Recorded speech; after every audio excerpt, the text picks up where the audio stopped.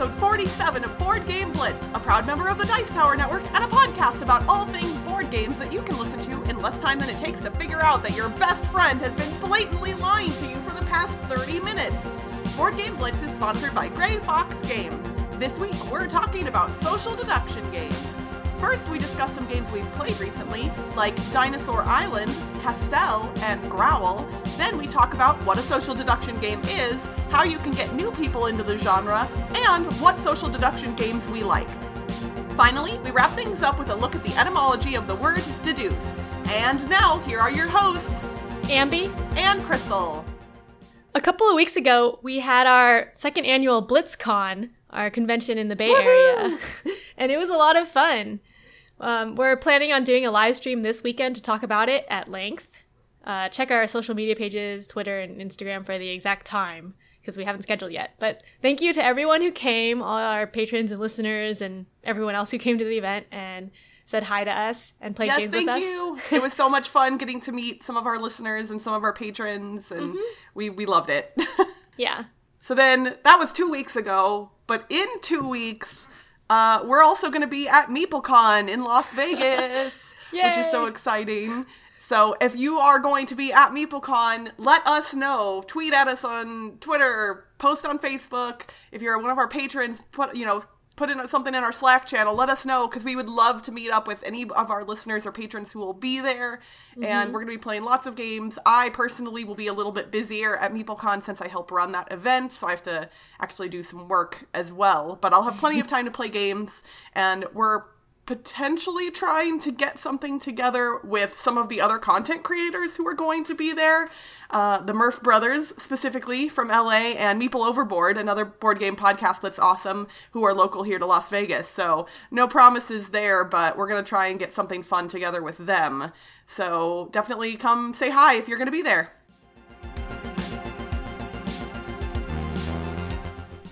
I got to play a lot of games at BlitzCon. But my favorite new-to-me game was Dinosaur Island. This is a 2017 game. It's for 1 to 4 players, and it says it's 90 to 120 minutes on BGG. We had a learning game of 4 players that took about 2 hours, so I guess that time seems right. Dinosaur Island is designed by Jonathan Gilmore and Brian Lewis and published by Pandasaurus Games. So this game is basically Jurassic Park, the board game.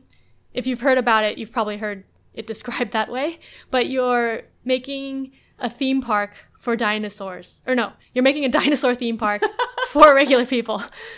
That would be really fun too, though, to make a theme park for dinosaurs. Yes. And what if there were people in cages? Would that be I'm sorry, we've gone off the rails. Anyway, Go. No, yeah, so it's a Euro game. It's basically the type of game I really like, a thematic Euro game with lots of planning. So I really enjoyed this game. So there are 4 phases in Dinosaur Island. The first phase, you're collecting DNA and collecting dinosaur recipes or something. You need to know what DNA is needed for each dinosaur, so you research them. And then the second phase, you buy different things like roller coasters or lab upgrades for your lab. And then the third phase, you're doing actions on your little sheet to build dinosaurs. Or it's not really building, it's creating dinosaurs, I guess. But to create a dinosaur, you need the right DNA, and then you use that DNA, and then you get a dinosaur. And then in the fourth phase, visitors come. But what's really cool is dinosaurs add excitement to your park, and that's what gets visitors to come, because they want to see the dinosaurs. But you also have to have high security because dinosaurs can eat people. So if your security is too low, then the visitors will come to the park and you'll get their money, but then the dinosaurs will eat them and you won't get points because the points are from visitors being happy. So this is proof that money isn't everything. Yeah. So I thought that was really thematic because you get their money because they come into the park, but then they get eaten. But it was a really fun game, and Toby and I both had different strategies. Toby had a bunch of restaurants in his park because he likes food, and there's a bunch of objectives that you want to go for too, and so I was looking for that because they worked together. one of the objectives was having a bunch of DNA, and then another one was building a bunch of dinosaurs at the same time. So I basically hoarded all my DNA at the beginning and then built all my dinosaurs at the same time. And then I had a big carnivorous dinosaur park at the end where they ate some visitors. But we both had completely different parks and then similar scores. So I like how there's different things you can do and still get competitive scores. But yeah, Dinosaur Island was very fun. I've definitely been intrigued by this one. Yeah. I also played the deluxe edition, which has like really nice metal coins, and the little dinosaur meeples are shaped differently for each dinosaur. I think in the regular version, there's just one dinosaur meeple shape, so it's not as cool, but I think the gameplay is the same. See, and I feel like I would want the different dinosaurs, but with a game like this, even if it looks amazing and it sounds fun, for me, since it is Euro-ish, there's, always that risk that maybe it won't, resonate with me as well. So I didn't want to back it on Kickstarter, because I've made that mistake in the past. But now, if I play it and love it, it'll be a bummer if I can't get the cool stuff. So maybe you'll be able to get upgrades somewhere later. That's true. Or somebody could be, or something. Or someone might sell their deluxe copy. Yeah. And I haven't even played it yet, but the more I hear about it, the more I think I really will like it. Mm-hmm. So that's very cool.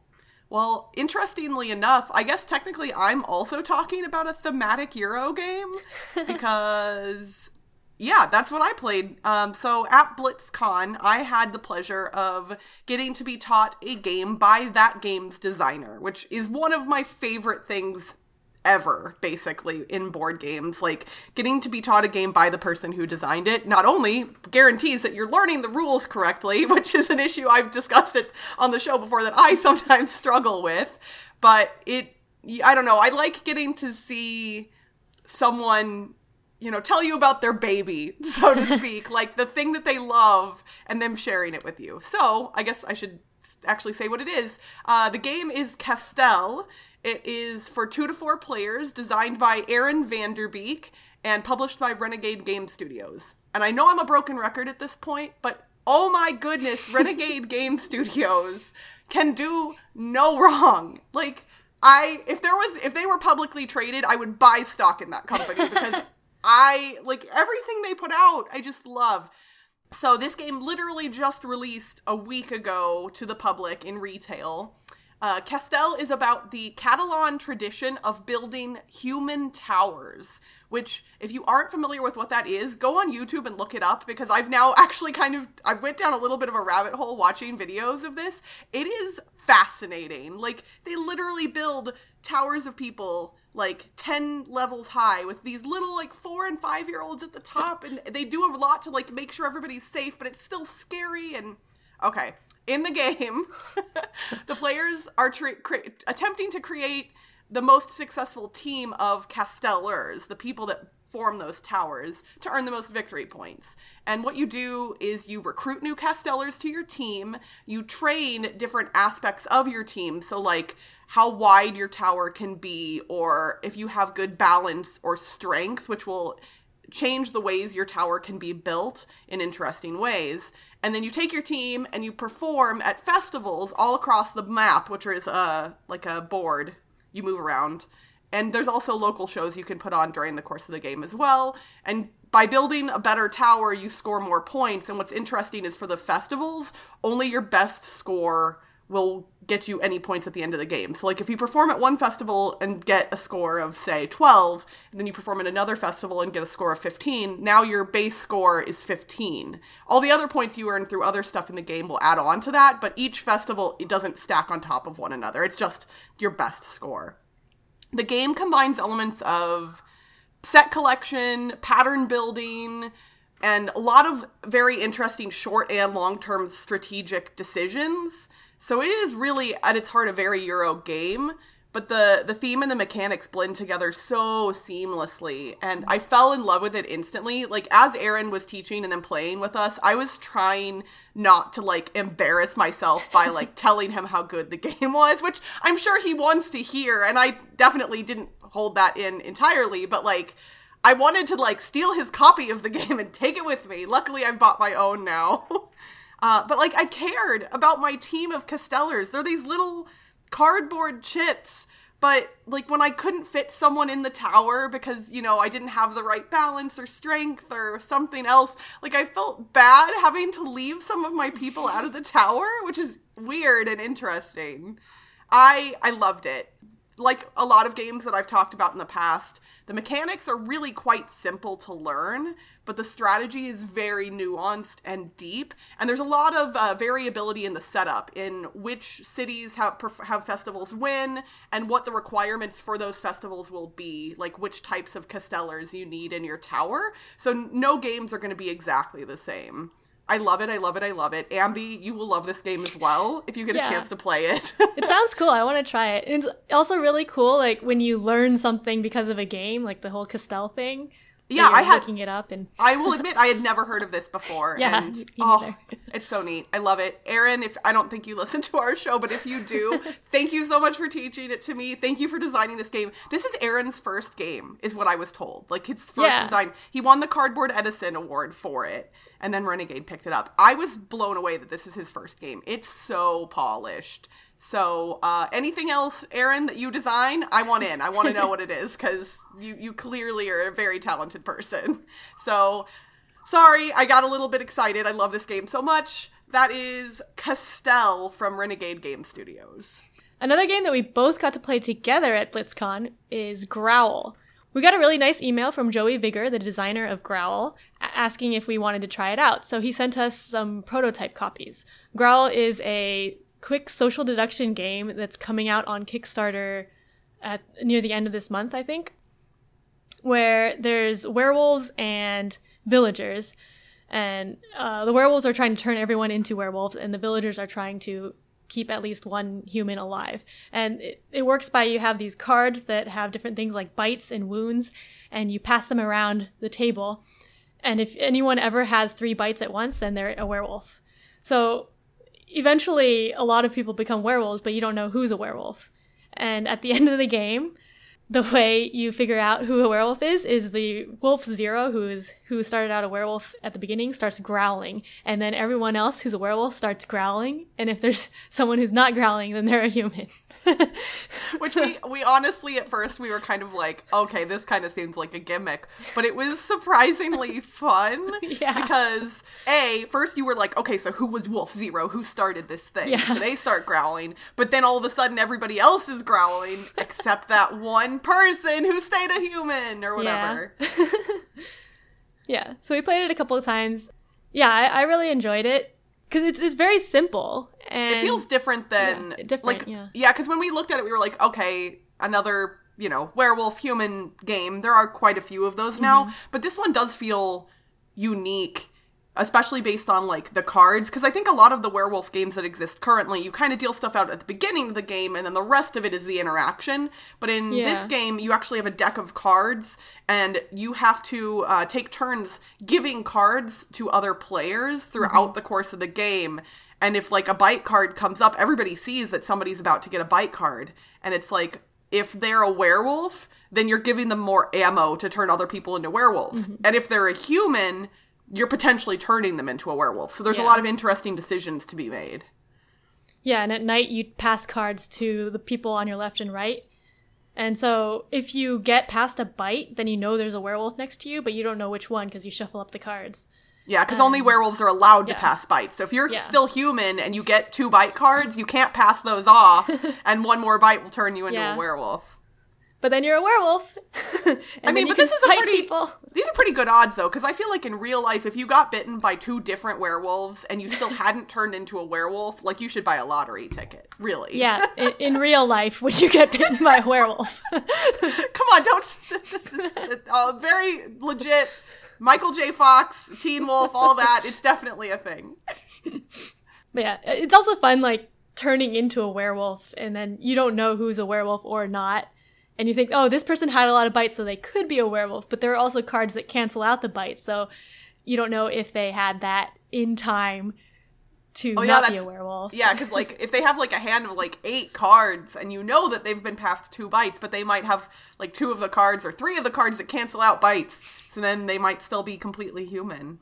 I don't know. I really liked this, and it only takes, like, 10 to 15 minutes to play, and it was pretty easy to teach. And I feel like there's a lower barrier for entry than some of the other social deduction games, especially the werewolf-based ones. Like even One Night Ultimate Werewolf, which is light. We're going to talk about it in our thematic segment here in a little bit. You kind of have to know how to lie in that game to do it well. Like you need to know, what other roles you should pretend to be if you don't want to be your own role. Where in this game, you don't really need to pretend to be much of anything. You can just be like, no, I'm human. Or, yeah, I'm not a werewolf, and that's it. So Yeah, I like how in Growl there's only 2 roles, so there's not as much to keep track of as in other social deduction games where there's a bunch of roles and a bunch of victory conditions. Here it's either human or werewolf.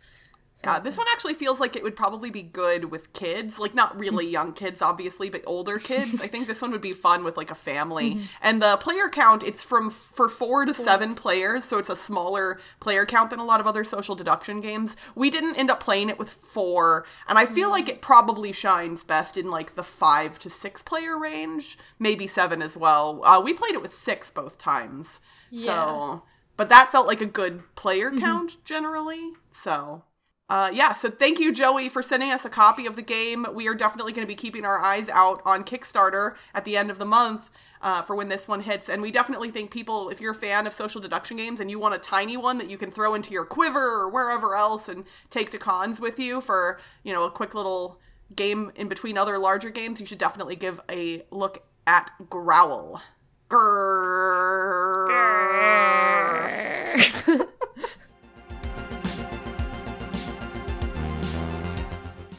So for our thematic discussion this week, since we were talking about Growl already, we kind of wanted to stick to that and talk about social deduction games as a whole. Just a little bit about our thoughts on the genre and what games we like. And I think I wanted to define what a social deduction game is first for people who aren't familiar. And I found on a Board Game Geek list a quote that is attributed to Ted Alspach, who most people know from a lot of the werewolf games. So I don't actually know that Ted said this, but it was attributed to him. The quote is, "A social deduction game is a game where the goal is dependent on figuring out information that isn't readily apparent and that involves discussion among players as one of the mechanics." And I think that's a pretty solid description. Yeah, I think that's a good description. And social deduction games, I think, range a lot in the amount of deduction and social parts they have. For example, one of my favorite games is The Resistance, Avalon. That has more deduction, I think, because there's definite information that you have and you know. Whereas games like One Night Ultimate Werewolf, where things are changing and it's just people saying a bunch of stuff and you're not sure if anything's true, is more social because you're more focused on reading the players than having like tangible information. So there's a big range of social deduction games, I think. And I think social deduction is a genre that kind of gets lumped in with some other genres. When I was looking up lists of social deduction games, I actually saw a few Hidden Trader games in those lists. And while I do think that there are elements of social deduction in Hidden Trader games, I don't consider them to be the same genre, only because I feel like in most social deduction games, you win via the social deduction. Like that, if you can deduce or talk to people in the right way and get the right information, that is how you can generally win the game. Whereas in a Hidden Trader game like Dead of Winter or Battlestar Galactica, there's the mention for this episode, haven't done that in a while, then you can deduce who the traitor is or who the Cylon is, and they can even out themselves, and that doesn't actually win you the game. That information might help you do better, but it won't win the game for you. You still have to actually play the game that's on top of that. Mm-hmm. Yeah, that's true. So another thing is like a lot of social deduction games tend to be shorter than Hidden Trader games because of that, I think. Yeah, for sure. So you and I have both stated that we like social deduction games. What's your favorite part about social deduction games? So I like regular deduction games too, if you didn't notice. But I really like figuring out who the bad guy is from the different clues I get. but I also like fooling people when I'm the bad guy. I'm the same way. So in high school, I used to play Mafia a lot, which is the generic version of Werewolf, where you just play with playing cards. So I had a really amazing game in high school when I was the Mafia, and I had fooled someone by voting like against another Mafia player. So people thought I was good, and one third person like convinced everyone that I was good, and then I killed him. And then the detective, who is the person that can investigate people to see if they're the bad person, believed me so much without investigating me that she told me who she investigated and that she was the detective. Oh and my then gosh. I killed her. And so yeah, that was amazing because like throughout to the end of the game, people thought I was good, and then I won. That is really cool. I've had similar experiences. My husband used to be a professional poker player, so he's really good at reading people, and obviously he knows me really well, so he often can read me really well. And there have been a couple of instances where we've played games like The Resistance, and I've completely pulled one over on him, and Nice. It is the best. Like, he'll be so sure I'm good or bad or whatever. Like, I'm on his team or I'm not on his team, and if I can fool him, it is just the best. I think that thrill is great for a lot of people, but I also think that the fear of not being able to lie effectively kind of keeps some people from trying out social deduction games, and for good reason. Yeah. Like, there is definitely, some pressure there, especially if you're on a team. Like, oh no, am I gonna ruin this for my team? And I think that's why a game like Growl is kind of neat, because it lowers the barrier to entry. Yeah, and another one that I think is really good for people who don't like lying is Deception Murder in Hong Kong. Oh yeah. I think we've mentioned before, because I think we told Cassidy that she should play it because she doesn't like social deduction games as much. But yeah, in that one, you don't actually have to lie as much, because there's one person like trying to show people who the murderer is, and you can just be guessing other things. And even if people know that you're the murderer, they still need to figure out which items of yours are the murder weapons and the clue. Yeah. I kind of got some flack from this from some hardcore gamers at one point, but I've played a variant of Deception Murder at Hong Kong that my friends and I made up that even lowers the barrier to entry more. And what we did, because there was somebody in our group who was worried that they would give it away if they were the murderer. Like, they were really worried that they would be acting in such a way that everybody would know instantly. And so we said, okay, let's play where no one knows if they're the murderer or not. So we still dealt out the cards, and the private investigator, like, we did that first.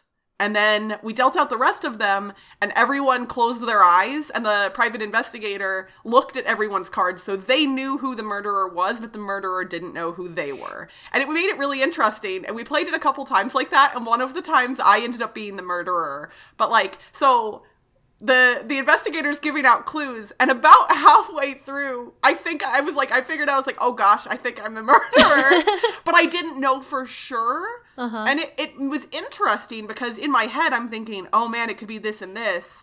Like, because I had picked my cards, in case I was the murderer, he had everyone pick cards. But I didn't know for sure, and so I'm looking at other people's stuff, and I'm like, oh man, I'm the murderer. But it allowed me to ease my way into it. And I'm not afraid of that situation, but I know some people are. So yeah, I think that's an interesting variant, although I don't know if it's still considered a social deduction game if you don't know her. Probably not. At that point, it's probably pure deduction. Yeah. Unless you're trying to read the intentions of the investigator, because when they're giving you clues, the information on those cards isn't perfect. They're giving you kind of vague stuff. So I think you do have to read into at least some of the information you're being given. So I think there's still a slight aspect of socialness there. And you're talking to other people. I mean, there's socialness in everything. Right. It's not like we're all sitting there silently. Yeah. So other than Deception, do you think there are any good social deduction games for people who are new to the genre or want to try it out but might be a little hesitant? So another recent game that I think is good is Werewords, which is like 20 questions but with werewolves. So one person knows what the hidden word is but doesn't want everyone to guess it. And that person could be the person giving the clues, but it could be someone else too. And I think that one's also easier for people because people are generally familiar with 20 questions and just asking questions to figure out something. And it's easier to hide when you're just focusing on that instead of focusing on asking someone if they're a werewolf. So it's there's something else to do. The app for Werewords is also really good. Yeah, has a lot of words. Lots and lots of words. For sure. I think, assuming that you've got, like, the right people running it, I think 2 Rooms and a Boom, as far as the, like, really big party-style deduction games, can be approachable to new people, but it's very dependent on what roles are included. Yeah. Because some of the roles are a lot harder. Yeah, and it also needs a lot of people to be playing. Yeah. Like, we played at BlitzCon last year with, how many people did we have? Like, more than 20. I think? Yeah, like... 20, yeah. And my favorite game that we played was actually with less red and blue team roles. It was almost all gray roles. So, like, it was interesting because people weren't necessarily afraid to share who they were, which I think sometimes can slow down 2 Rooms and a Boom. Because if you don't want to share your card, then everybody just stands around holding their card against their chest and looking at each other. And they're like, Yeah, so you definitely want roles that encourage sharing. No hot potato. Hot potato ruins everything. I agree. But also, I guess the main problem with 2 Rooms is there's so many roles that a new player might get overwhelmed with all the roles. You really only need to know what role you are, but then if you're wondering what other people could be, it could be scary. Yeah. Although you can kind of hide in the crowd in that one, too. So it's like, just hang out, see what happens, and, after a couple of games, then maybe you'll get the hang of it.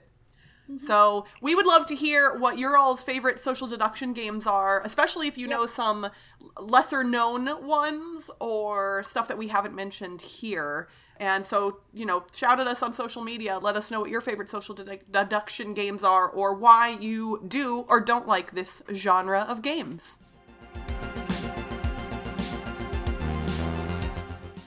For this week's etymology segment, I'm going to explore the origins of the word deduce. The English verb deduce originated in the early 15th century and can be traced back to the Latin word deducere, meaning lead down or derive. In medieval Latin, the same word meant to infer logically. The Latin parts of the word can be broken down further, de meaning down, and ducere meaning to lead. The meaning was originally literal, but modern interpretations sometimes lend themselves to the extrapolation of information or details that seem less obvious, kind of like Sherlock Holmes.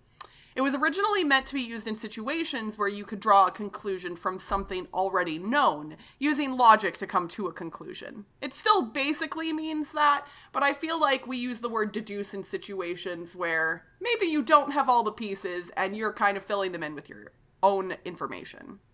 Hopefully, your new knowledge about the word deduce will help you suss out the werewolves, agents, or bad guys in your next social deduction game. And that's it for this week's Board Game Blitz. Visit our website, boardgameblitz.com, for video and blog content, as well as to get links to all our social media pages, including our Facebook, Twitter, Instagram, and Board Game Geek Guild.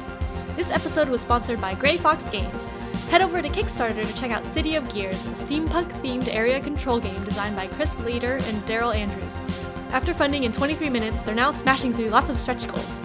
Grey Fox Games, quality games, cleverly crafted. If you're enjoying the show and want behind-the-scenes access, you can become a patron. Our patrons get access to our private Slack channel as well as other cool benefits for as little as $1 a month. Just head to patreon.com/boardgameblitz. Our theme song was composed by Andrew Morrow. Technical support provided by Toby Mao. Board Game Blitz is a proud member of the Dice Tower Network. Check out the other shows in the network by visiting dicetowernetwork.com. Until next time, are we human? Or are we werewolf? Bye, everyone! Bye!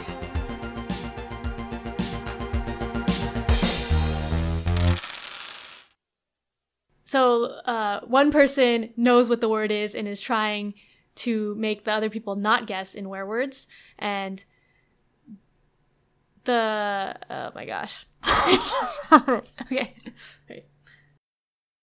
Bye, everyone! Bye! Oh my gosh. Bye!